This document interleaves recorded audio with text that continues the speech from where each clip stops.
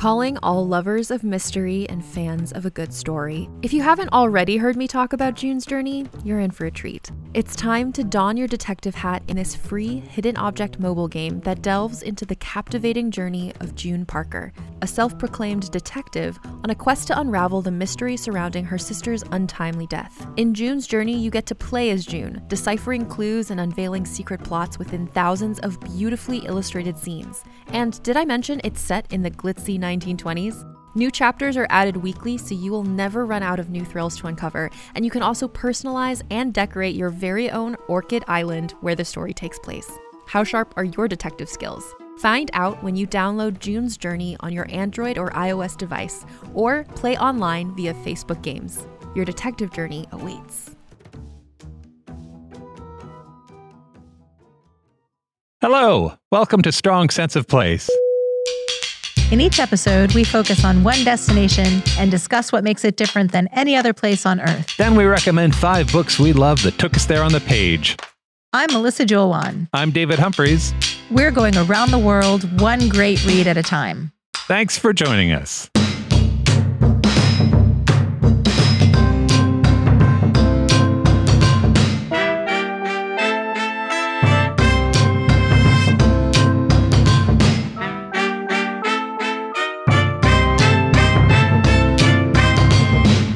First song, drop me off in New Orleans, baby. Welcome to Strong Sense of Place. Today we are getting curious about New Orleans.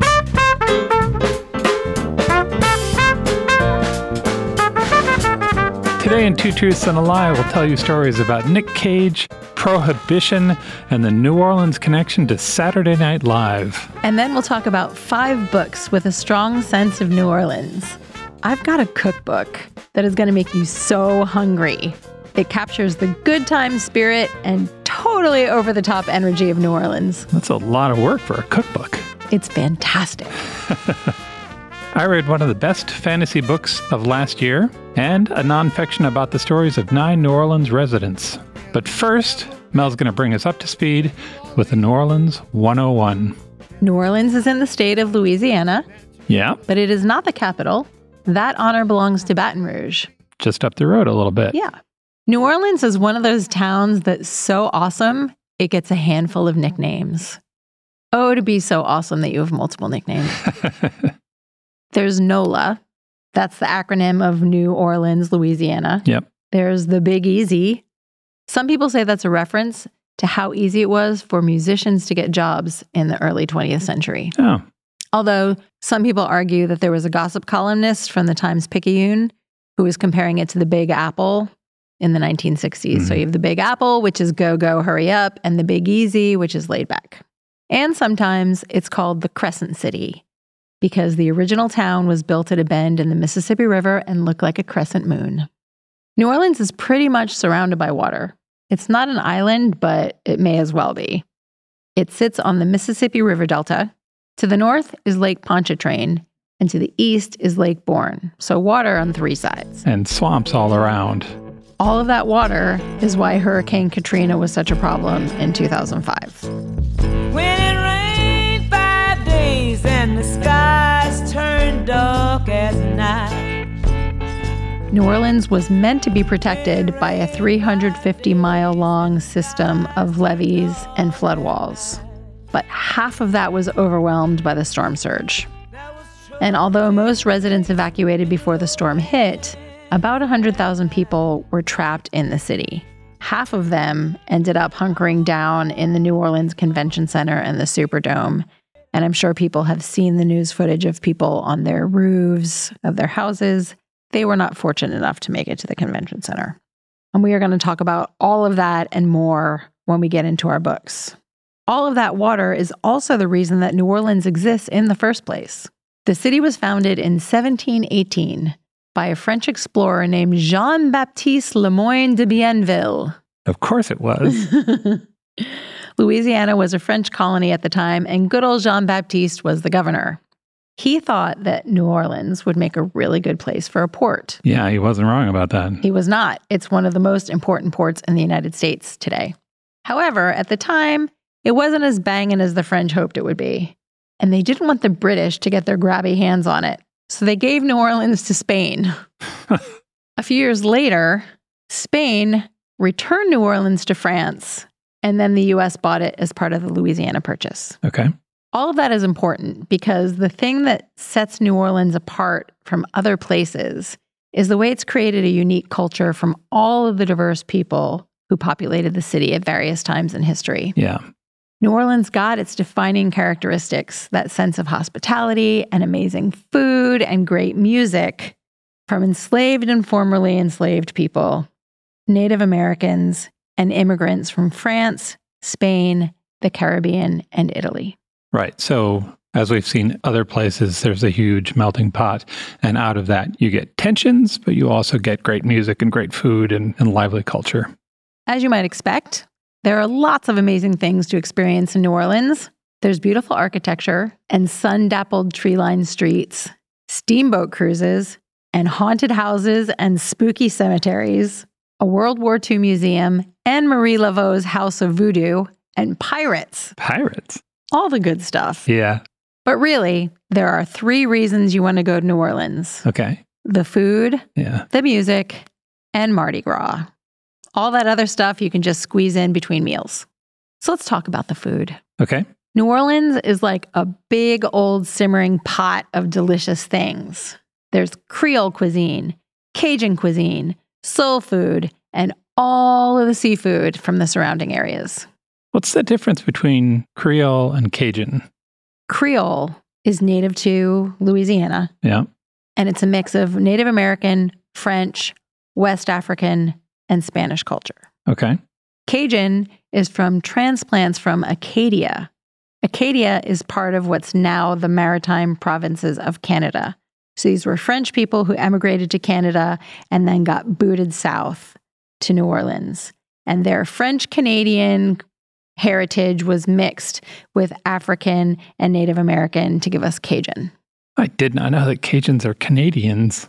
I didn't either until I started doing this research. And Yeah. I feel like Creole and Cajun can sometimes get used interchangeably. Sure. And they are not the same thing. Okay. When I think of New Orleans food, I immediately think of jambalaya. Jambalaya, crawfish pie, filet gumbo. That's the New Orleans version of, say, a Spanish paella or jollof rice from West Africa. You've got a bed of rice with spices and onions and peppers, and then protein like chicken and shrimp, and the thing that makes it jambalaya, andouille sausage. This is not to be confused with red beans and rice or shrimp and grits, even though there are lots of similarities. Right. We had the most delicious jambalaya ever at Mother's Restaurant in New Orleans Yeah. 2 decades ago, and I'm still thinking about it. One of the books that I read dropped a reference to Mother's, and I was really happy to see it. Gives me a little warm glow in my chest. Yeah. Lots of delicious things were actually invented in New Orleans. You might have heard of the po' boy. Sure. Po' boy is both a kind of bread and the sandwich that's made from it. Oh. Banh mi is also like that. The po' boy bread is crusty on the outside and fluffy on the inside. And when it's dressed, it's an important term, dressed, it means it's got shredded lettuce, tomato, pickles, mayo, Louisiana hot sauce, and Creole mustard. And all of that gets layered into the bread with roast beef or fried seafood. They're sloppy and gloppy and delicious. Another iconic New Orleans sandwich is the muffaletta. That has a Sicilian background, and I'm going to be talking about that more later. So I'm going to move on to sweets. Okay. Also invented in New Orleans, Bananas Foster. This is bananas sautéed in butter and brown sugar and rum and then set on fire. Yeah. I remember being very impressed with Bananas Foster when I was about 13. Heck yeah. Lots of times they make it right at the table side, so it's flaming, and then they serve it with ice cream. Yeah. And you definitely want to go to Café du Monde in New Orleans for chicory coffee and beignets. Yeah. Beignets are square-shaped pastries that are fried and dusted very generously with confectioner's sugar. Kind of lean toward donuts, but not quite there. They don't have a hole. Yeah. They're square, like little pillows. Yeah. If you think New Orleans food will make you happy, let's talk about the music.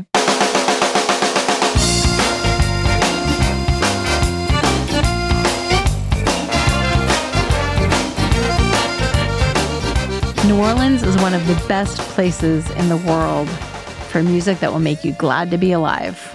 There's Cajun and Zydeco that has accordions and fiddles, and it's all about dancing. And of course, there's jazz. New Orleans is the birthplace of jazz. That clash and harmony of cultures that we've been talking about combined African dance and drumming traditions with European brass bands. So basically, you've got these really danceable, funky rhythms combined with bright melodies. And that created a uniquely American art form. And New Orleans has and continues to have a nightlife that allows... Rollicking nightlife. Yeah, musicians to get together and play together and learn from each other and... Dance. It's a culture of music. It all started with what we call Dixieland.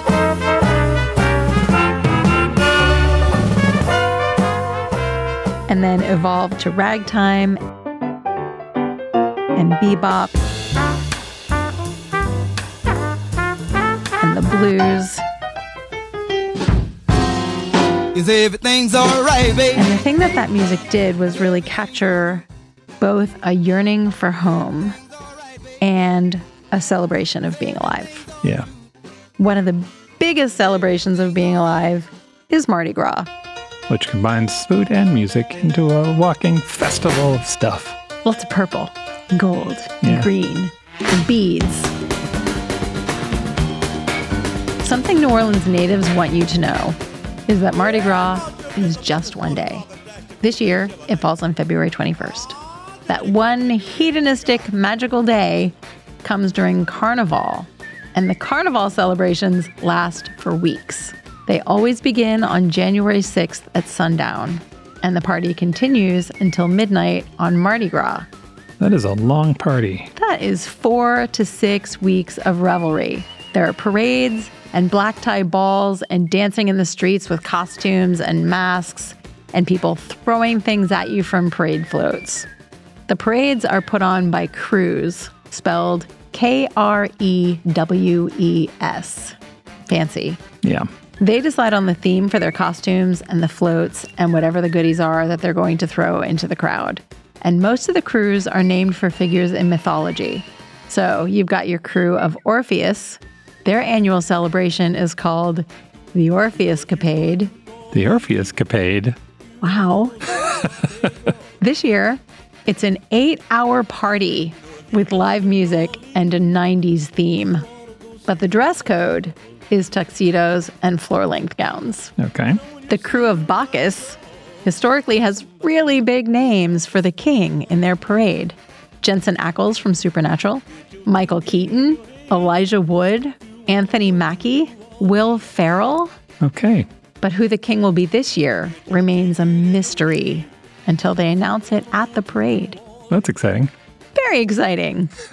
Pro tip, if you go to New Orleans for Mardi Gras, you want to get your hands on the Arthur Hardy Mardi Gras Guide. This is a publication that's been printed for 47 years. It's found in most drugstores, and it lists all of the parades and balls and has photos and FAQs and all the details you need to make the most of Mardi Gras. Down by the old auditorium is where you'll wait to see the queen. Are you ready for Two Truths and a Lie? Oh boy, I don't know. Yes. Okay. I'm about to say 3 statements. 2 of them are true. 1 of them is not. Mel doesn't know which one is true. Here are the statements. 1. New Orleans holds an unbeatable record for breaking prohibition. 2. International celebrity Nick Cage of National Treasure and Face Off and Con Air owns a haunted house in New Orleans. And 3.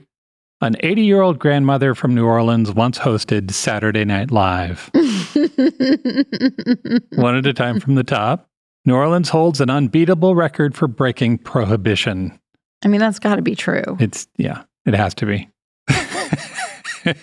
Don't be silly. For 13 years, from 1920 to 1933, the U.S. had prohibition, which made producing, importing, transporting, and selling alcohol illegal. That led to a lot of arrests, but nobody made more arrests than Prohibition Agent Number 1, Izzy Einstein. Izzy Einstein. What a great name. Yeah. In just 5 years, Izzy arrested just under 5,000 people. He was a character. He was 5'5", or 165 centimeters, and he weighed 225, or 102 kilograms. So he was built like a barrel, and he listed when he walked. Oh, Izzy. Yeah. He never carried a gun, and he spoke 7 different languages. Good for him. Yeah. He'd show up dressed to look like a local. He'd walk into a bar. He'd order a drink.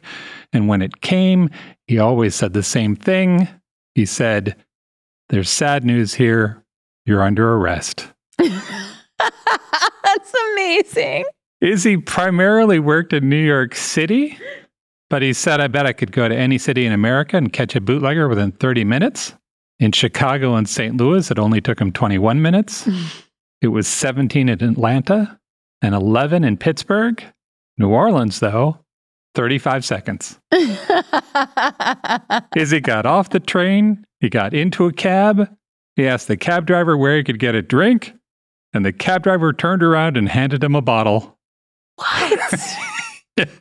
Izzy cuffed him and said, "There's sad news here." I can't tell you how much I want a mystery novel starring Izzy Einstein right now. There was a Hollywood movie about Izzy Einstein back in like the 30s. So statement 2, Nick Cage owns a haunted house. I mean, yes, that sounds true. So that's a lie, but it used to be true. Nick Cage used to own a haunted house in New Orleans. In 2007, he bought the LaLaurie Mansion. That house is primarily known as the residence of Dr. and Madame LaLaurie, who used it to torture slaves in the 1800s. Really not cool, people. Not good. When that was discovered, a mob sacked and burned the house to the ground. Kathy Bates played Madame LaLaurie in the 3rd season of American Horror Story. Nick, though, ran into tax problems in 2009. The IRS presented him with a bill for $14 million. Yikes. Yeah, and he sold it. I bring this up, though, because nobody buys drunk on eBay like Nick Cage. Let me run you through this. In addition to the haunted house he bought, Nick Cage has owned a pet octopus, a comic with a first appearance of Superman, a 40-acre private island, a 70-million-year-old dinosaur skull, and a 2-headed snake that he later donated to the zoo in New Orleans. And he still owns property in New Orleans. In 2010, Nick Cage bought 2 plots in a famous New Orleans cemetery. There, he built a 9-foot-tall white pyramid, presumably to house his earthly remains. Speculation about why he would do this is rampant. Some people think he's a closet voodoo practitioner. Others think he has ties to the Illuminati. Some people think he's an immortal who will entomb himself for a century before re-emerging, or that he stored his wealth in the tomb. There are still others who suggest that he's trying to outrun the curse of the LaLaurie Mansion, a curse which has befallen every owner of the house for the last 200 years. Spooky. It could also be the curse of having $150 million in poor impulse control. You know who else impulsively moved to New Orleans? Jennifer Coolidge. Really? I feel like she and Nick Cage would make awesome drinking buddies. And finally, an 80-year-old grandmother from New Orleans once hosted Saturday Night Live. So that's true. That is true. In the 48 years that Saturday Night Live has been in production, they've had over 500 hosts. Only 2 of them were born in the 1800s. This is a killer trivia question. No one will ever get this. One of them was Ruth Gordon, the star of Harold and Maude. Oh, she's so cute. Yeah. And the other was a grandmother from New Orleans. In the 3rd season, SNL had a competition called Anyone Can Host. 80-year-old Miskel Spellman wrote in. She wrote, "I'm 80 years old. I need one more cheap thrill since my doctor told me I only have another 25 years left." What a character. Yeah. She competed with 4 other finalists on a show in November, and she won the call-in. She walked on stage on December 17th, 1977 with Buck Henry. Ladies and gentlemen, Miskel Spellman. She did a monologue. She was in the sketch with John Belushi and Jane Curtin. She also introduced Elvis Costello. Whoa, that's so cool. Yeah. Elvis Costello. That was the night that Elvis had been forbidden to perform his song Radio Radio because of its anti-corporate message. And then he did it anyway because punk rock. I'm sorry, ladies and gentlemen, there's no reason to do this song here. That got him banned from SNL for the next 12 years. It seems so quaint now. Yes, it does. Like he got banned for wearing the wrong colored boutonniere to the ball or something. Pearls were clutched that evening. And after all that, Mescal came out and she closed the show in a very Christmassy outfit. She had a fur hat and red dress and a big black belt. I want to thank everyone in the world for voting for me. I've had the most wonderful time I ever had in my life. And she lived for another 15 years and passed in 1992 at the age of 94. What a great story. Isn't that nice? That's Two Truths and a Lie. You can shop from anywhere doing pretty much anything. You might shop while working, eating, or even listening to this podcast. And however you shop, we all know and love the thrill of the hunt. But do you also know how to get the thrill of the best deals? Because Rakuten shoppers do. With Rakuten, they get the deals they love with the most savings and cash back. And you can get it too.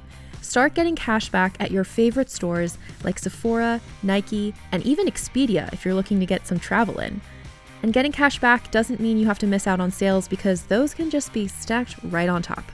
It's easy to use and based on a simple idea.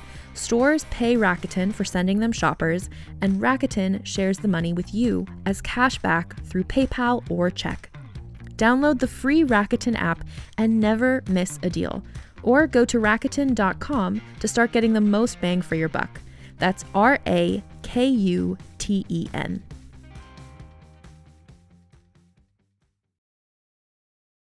Do you want to talk about books? You bet. My first recommendation is The Axeman's Jazz by Ray Celestin. This is a historical murder mystery that intertwines the razzmatazz of jazz age New Orleans with the story of a serial killer. A real-life serial killer. Really? So this is a fictional account of a real-life serial killer. Exactly. In 1918 and 1919, New Orleans was terrorized by the Axeman. He would creep into people's houses while they were sleeping, grab whatever sharp object he could find, usually an axe, and whack them in their beds. All told, he attacked 12 people. First, yikes. Second, people used to have a lot more axes than they have now. Right? And once he started hitting people, get rid of the axe. Why is there an axe in your house when there's the Axeman running around New Orleans? Yeah. Anyway. Yeah. He attacked 12 people. Half of them died.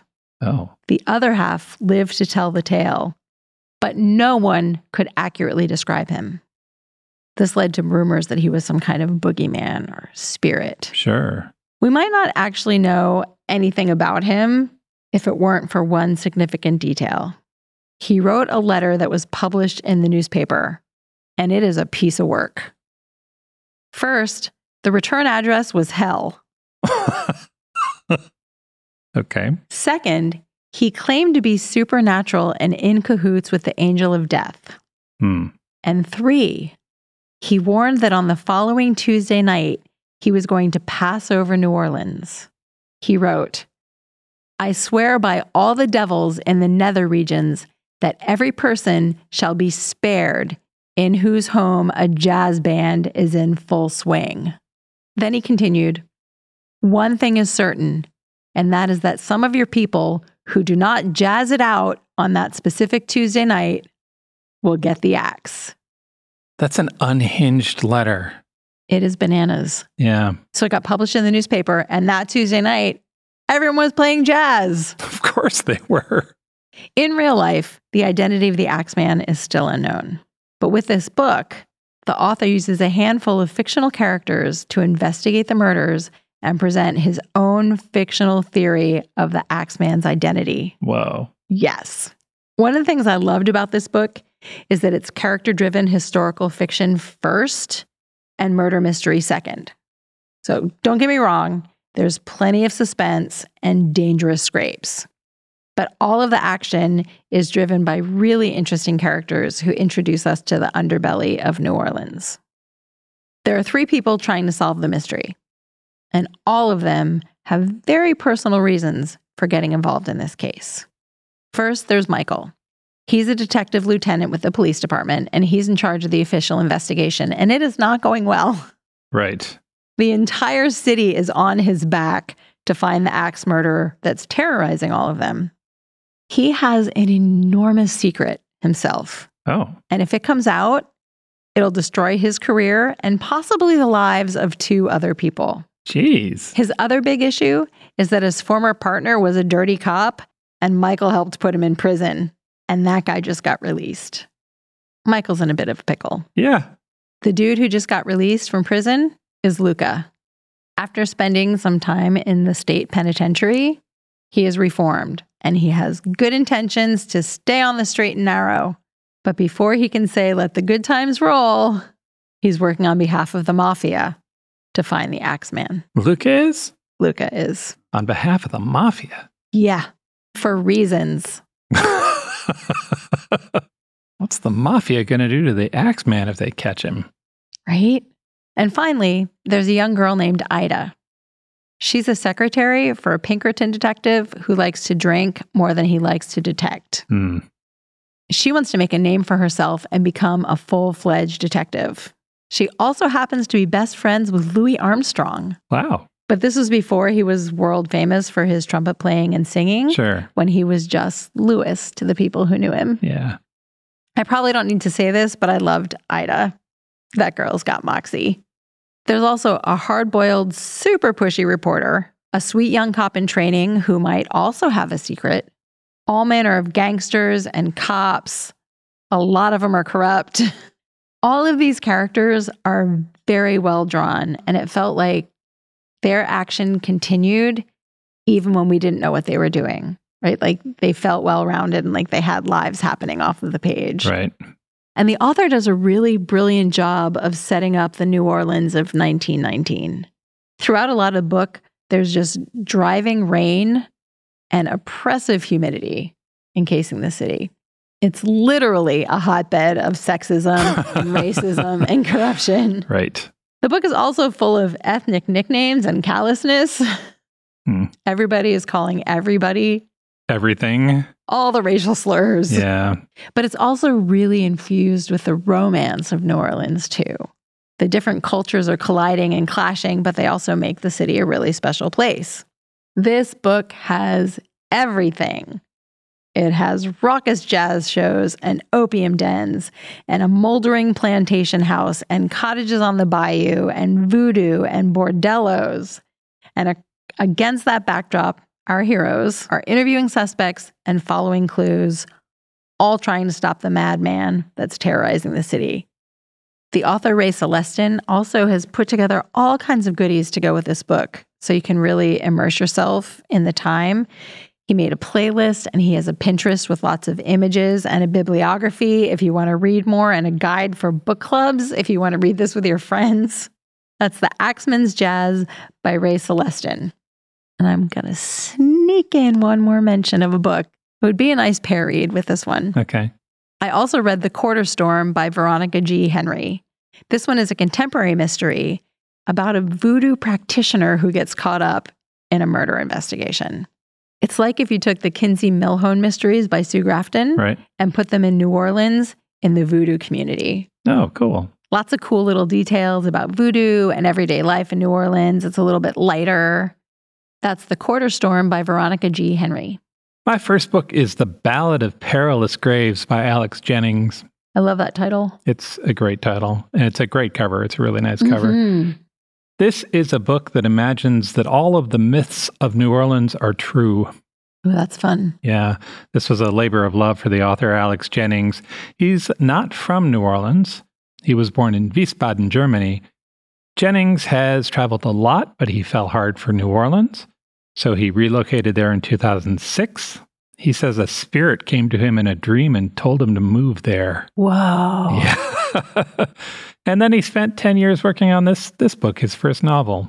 Jennings said, "When I started, I was not the writer who could produce this book, but it turned out to be the great work of my life, a tribute to my city and my family. Oh, that's really nice. Isn't that nice? The fantasy colors broadly with the stories of New Orleans. So it has voodoo zombies, piano-playing spirits, giant talking nutria. I love nutria. They're so cute. Those are big rodents that live in the river, if you're not familiar. There are flying streetcars in this book and schools of magic named after jazz musicians. There are haints and trees that grow Mardi Gras beads and enchanted graffiti. There are entire neighborhoods populated by the dead or ideas that the city wants to keep alive. Whoa, so cool. I love that idea. There are also bars that suddenly appear, but only if you're an artist. But the strangest of all of the unusual phenomena in this book are the songs that, under the right conditions, can take on a sentient physical form. The songs can get out and walk around. They talk to people, they do stuff, and they're powerful. Which sounds like it might be okay, except that New Orleans is also home to murder ballads. Those are catchy songs about people doing each other in. Famously, there's Stagger Lee. The night was clear, and the moon was yellow, and the leaves came tumbling down. Stagger Lee in the song was playing dice with Billy. He thought Billy was cheating, so he went home and he got his .44 and returned to the bar and he shot Billy.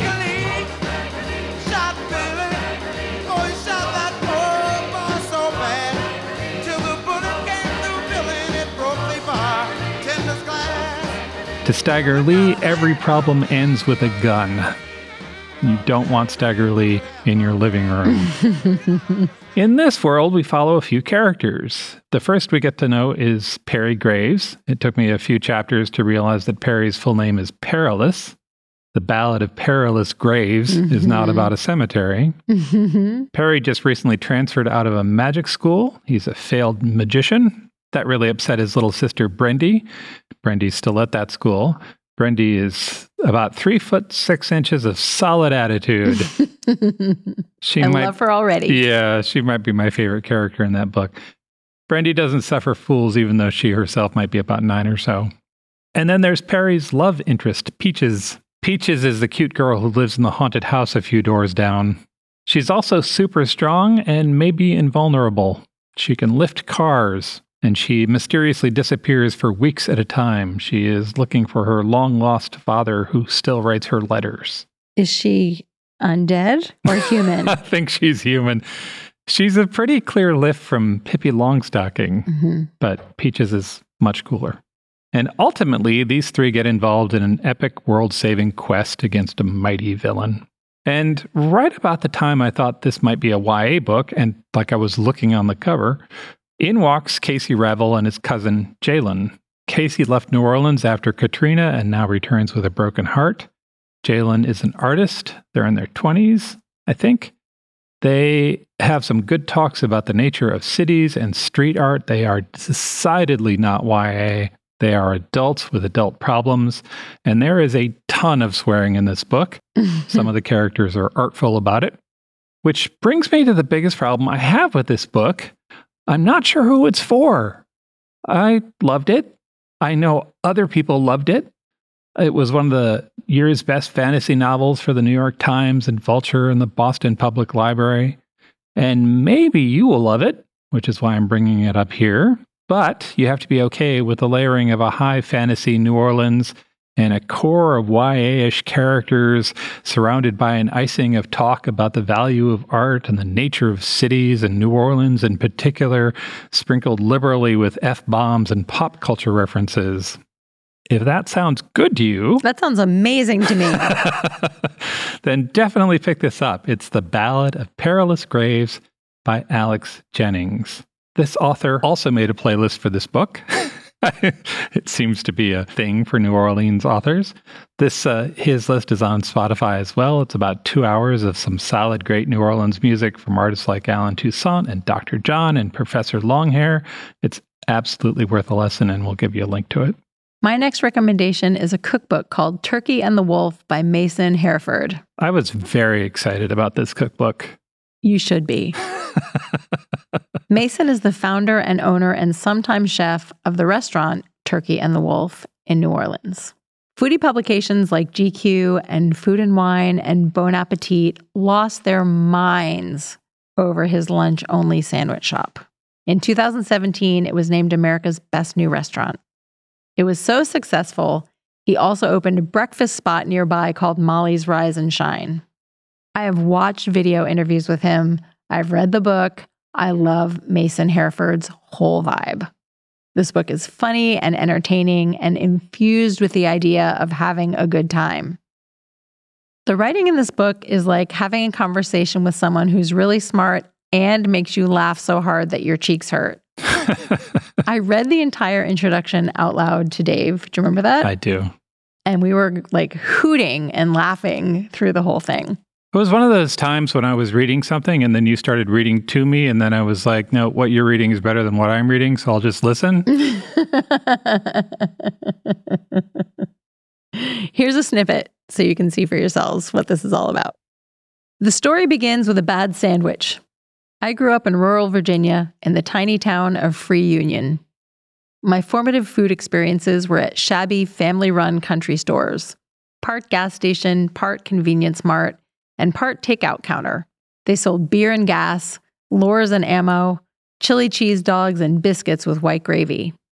Some sold the delicacy that my mom calls rat cheese, a wheel of fake cheddar that sweats all day on the counter, typically unwrapped and unrefrigerated, to be purchased by the hunk and eaten with some saltines.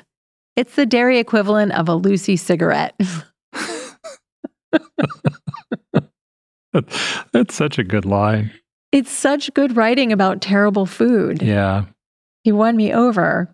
He clearly loves bringing people together to make food and eat food, and he loves New Orleans like a native, even though he's not. All of that is evidence on the pages of this book. There are glorious Technicolor photographs of the food, the restaurant, and the people who make it happen. Rowdy is the word that comes to mind when I look at those pictures. I feel like if I ate at his restaurant, it would be the most delicious, exuberant, satisfying experience ever. And then afterward, I have to go to the hotel and close the blinds and turn on the air conditioner and take a nap for a few hours. Yeah. But it would be worth it. Yeah. He said in the book that there's no governing principle for his food. He just wants to make stuff that tastes good. Yeah. And he's taken his early love for truly crappy junk food and turned it into delicious recipes for grown-ups. So he has riffs on classic Southern dishes and New Orleans staples like collard greens and grits, breakfast biscuits, fried chicken, deviled eggs. Those are all there with a little twist. Yep. And then there are original recipes with really silly names, like chicken pot pies that fit in your pocket. Okay. Corner store pork rind tacos. Sounds good. There's a recipe called Meatloaf, the sandwich, not the musician. And another one called Meatloaf, the bagel, not the musician. He also has a sandwich called the Italian American. And this is a riff on the classic New Orleans muffaletta.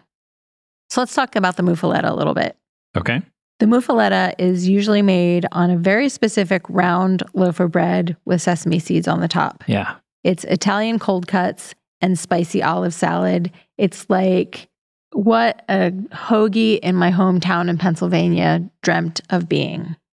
In this version, in Turkey and the Wolf, you have all of that and a cream cheese spread that's flavored with olives, hot peppers, capers, and feta cheese. That sounds really good. It's like taking something that's already very hedonistic and just kicking it up a notch. Yeah.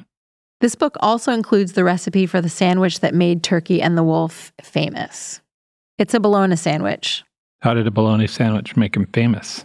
Because it's a bologna sandwich for the ages. A legendary bologna sandwich. Yes. Okay. He made this sandwich with Seth Meyers on Late Night. You start with thick slices of white bread and you butter them all the way to the edges. Sure. Bologna, American cheese, mayo, sweet hot mustard, and shredded lettuce. And you're like, okay, that sounds like a normal sounds sandwich. Pretty typical, yeah. Then you add the magic ingredient, salt and vinegar potato chips. Oh, yeah. Mm-hmm. Yeah, that's good. You see? Yep. So it's chewy, crispy, salty, spicy. That sandwich is the cover of the book. It's a legendary bologna sandwich. Even if you're not a super skilled cook, you should be able to manage these recipes just fine. But there's also this from the intro of the book. This book contains recipes that you can reasonably make at home, or in the case of one recipe that requires a pig's head and a good 16 hours of your time, that you should strongly consider making at home, even if it almost takes you down. I read that and I was very tempted to go to the butcher shop around the corner and get a pig's head. We could do it. This is not the cookbook for you if you want to cook a traditional jambalaya or a gumbo. But if you want to taste the spirit of New Orleans, the melting pot of influences, a sense of community, and food that makes you whoop with happiness, this is a really fun read and great cooking adventures. It's Turkey and the Wolf by Mason Hereford. My second book is 9 Lives, Mystery, Magic, Death, and Life in New Orleans by Dan Baum. This book started when the author, Dan Baum, was a staff writer for The New Yorker. He was asked to go down to New Orleans to cover Hurricane Katrina. He got there 2 days after the levee broke. So Baum goes down and he starts looking around. He checked himself into the Superdome when that was a rescue facility. He wanted to see what that was like. Baum writes a series of articles, but he feels he can only tell the story of Katrina by talking about the people of New Orleans in depth. In 9 Lives, he writes, long before the storm, New Orleans was by almost any metric the worst city in the United States. The deepest poverty, the most murders, the worst schools, the sickest economy, the most corrupt and brutal cops. Yet a poll conducted a few weeks before the storm found that more New Orleans, regardless of age, race, or wealth, were extremely satisfied with their lives than residents of any other American city. Wow. The people of New Orleans are not like people anywhere else. And to get that story, he had to take his time and he had to back up a little. Baum ends up moving there. He spends hundreds of hours observing and interviewing people. And he backs up 40 years to a different hurricane, Hurricane Betsy. He starts 9 Lives in 1965. It follows the lives of 9 people, some for over 40 years. Their stories are told in short, well-written, punchy chapters. Some of the chapters are a page or two. The subjects come from a variety of background and interests. There's a high school band leader. There's a millionaire who's also the king of Carnival. There's a transsexual bar owner. There's a trumpet-playing coroner. There's a cop and a convict. By using multiple viewpoints, Baum shows the cultural richness of New Orleans and the power of its community and its blend of people. And the stories are powerful on their own, right? The profiles of the people in this book present a good portrait of both them and the times that they live in. 9 Lives explores racism and sexism and gay rights and civil rights and the rise of container shipping and urban corruption and the parade culture and the music culture and the crack epidemic. It just feels like all of it. Mm-hmm. And he also presents the tide of life. So because the chapters sometimes jump years ahead, you see fortunes change. Marriages come and go. Children grow up. And Baum gives us a sort of a layer cake of New Orleans and what makes it different from anywhere else on Earth. And that is all before we get to Katrina. Mm-hmm. But also, as a reader, you know it's coming. It reminded me of Alfred Hitchcock's observation that if you want to build suspense, show a bomb under the table and then have 2 people have a normal conversation at that table. Mm-hmm. So after about 200 pages, Katrina comes, and Baum presents the whole timeline. There are people having conversations about whether they should get out and whether they should evacuate. And because he's given us 40 years of history, it's easy to see why some people don't go, right? Because there have been hurricanes before, because they have everything vested there, because they can't for one reason or another. And then the storm hits, and Baum illustrates that. And at first, it doesn't seem that bad. And then the levee breaks. and there's 14 feet of water in some places, and there are 50,000 people in the Superdome, and not enough food or water or diapers, and help does not appear. There's a story of the cop driving around trying to figure out what to do with the dead body of a girl, and he is eventually ordered to give up and put her back on the street. Oh, God. And that girl haunts him. Social order breaks down, cops quit, armed tribes rise up. It is terrifying. And because I understand the personalities of the people, because I've been through their history, the tragedy of Katrina becomes very real. It is seen from many sides, right? It is shown in just a bright light. But it doesn't stop there. Baum presents what happens after. Katrina hit in 2005, and the book ends 2 years later. And with a little bit of Google work, you can find out what happened to those people between 2007 and now. This is a great book. I wish there was a book like this for every destination we cover. It is 9 Lives, Mystery, Magic, Death, and Life in New Orleans by Dan Baum. Before we move on, there's 2 things I wanted to mention. One is, I have a little bone to pick with the author. In the preface, he says, 9 separate stories is a lot to keep straight. Don't worry if for the first 50 pages or so you can't remember who's who. The chapters were written to be enjoyed as individual stories. Everybody will fall into place eventually. And that's true. The chapters stand on their own. But if you're going to read this book, give it its due and take some notes. I've got 2 pages of notes about who's who in this book, and I was happy to have them, in part because there are 9 sets of characters and years go by sometimes, and it makes the tracking easier. But it also propelled me through the book, right? I wanted to see what was going to happen to everybody. Also, when I was doing research about 9 Lives, I found out that there's a musical written around it. What? Yeah, the music for that show was produced and released. It's on YouTube. We'll have a link in the show notes if you want to take a listen. My final recommendation is The Lost Book of Adana Moreau by Michael Zapata. For me, this is a hard book to describe. It's fairly literary, but it also weaves science fiction and historical fiction, and it's really accessible, and it has a forward-moving plot. And there's a simple way to describe the story. 2 lifelong friends find a book manuscript and go on a quest to return it to the dead author's son. And that makes it sound like an adventure story. All right. And it is, but it's also much more elegant and layered than that. If I was writing this review, I would probably be tempted to use a word like luminous. Oh. But since I don't usually use the word luminous in conversation, let me lay this on you. Okay. If this book was a color, it would be the warm gold of the magic hour just before sunset. It's dreamy and a little melancholy, and no matter how much you want it to last, it's only there for a short, precious time.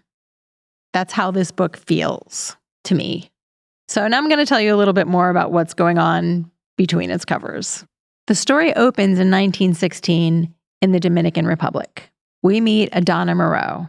She's a headstrong little girl who will grow into a lovely woman. And then in 1929 New Orleans, she'll write a blockbuster science fiction novel called Lost City. The world will go crazy for her book about zombies and parallel worlds. And she will start to write a sequel called A Model Earth. But when she becomes deathly ill, she will burn the only manuscript of her second book. Then in 2005, we meet Saul. His grandfather has recently died, so Saul is cleaning out the old man's house. And he finds the manuscript for that sequel by Adana Moreau, the book that would have been A Model Earth, the book that was purportedly burned. Right.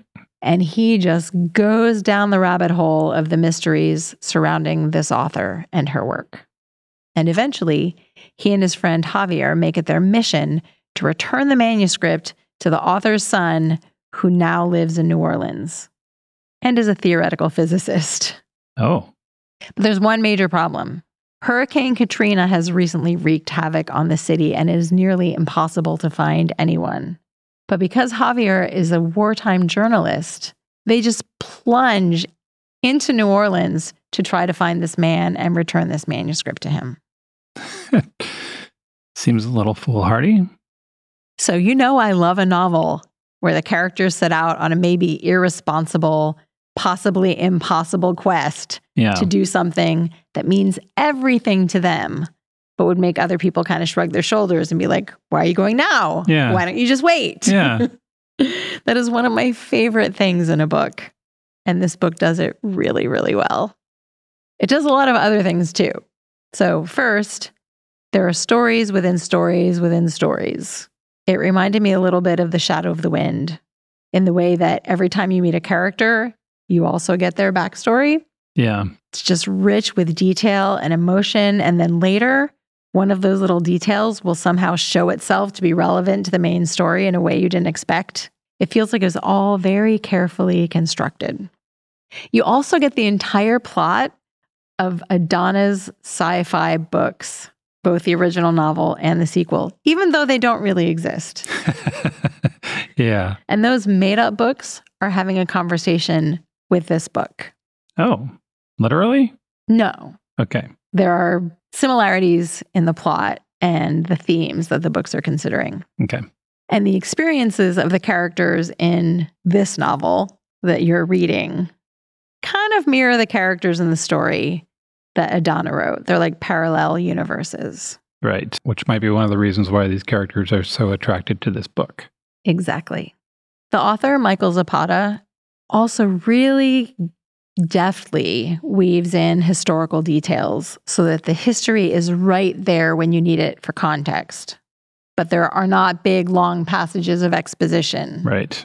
There are invasions and pogroms and heartbreaking accounts of Hurricane Katrina, both the tragedy of when the levees broke, but also the heroic acts of people in the aftermath of the storm, just doing selfless things to help other people in the community. Yeah. I have never been to the Dominican Republic in the 1900s, but now I have a better picture of what that was like. And jazz era New Orleans and post-Katrina New Orleans, all of them are vividly rendered. But the details aren't just there to create a setting, although they do. That physical context actually helps us better understand the characters. It is an amazing trick. Everything in here has a reason for being there.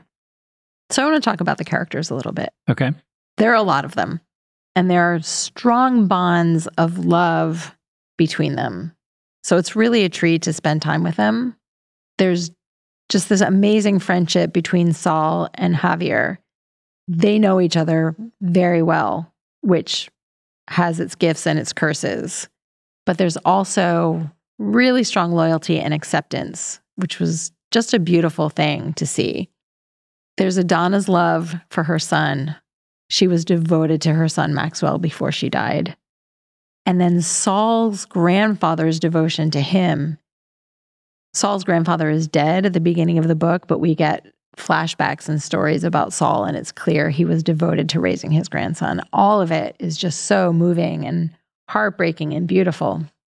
There are also pirates and orphans and historians, a mathematician and a chef. There's a tiny smidgen of romance, and there are made-up book titles and name-dropping of lots of real science fiction books. One of the things I'm going to be doing for our patrons is giving them a bibliography of the classic sci-fi titles that are listed in this book. Yeah. I should also mention that in just a few lines, this book explained the concept of the multiverse to me better than anything else I've read or seen or heard. Yeah. It's like, oh, I get it now. This book is an examination of what home means to people and how stories help us navigate the world and make sense of our lives. It addresses grief and love, and it plays around with the idea of parallel worlds. The way this book made me feel, it's a spiritual cousin to the book Still Life by Sarah Winman that I recommended in our Italy episode, which was one of the best books I read last year. If you enjoyed that book, you should definitely try this one. This is The Lost Book of Adana Moreau by Michael Zapata. Those are 5 books we love set in New Orleans. Visit our show notes at strongsenseofplace.com. I want to talk about our show notes a little bit. I invest more time in our show notes than any other blog posts on our site, and they are a treasure trove of video interviews with authors, photographs of things we've talked about, links to more information. If you've never visited our site, I'm going to encourage you to do that. strongsenseofplace.com/podcasts. You'll be delighted by the things you find there. Mel, where are we headed for our next episode? We're going to keep the party going. We're going to listen to some reggae. Yep. And sip a rum punch and dip our toes in Montego Bay in Jamaica. Thanks for listening, and we'll talk to you soon.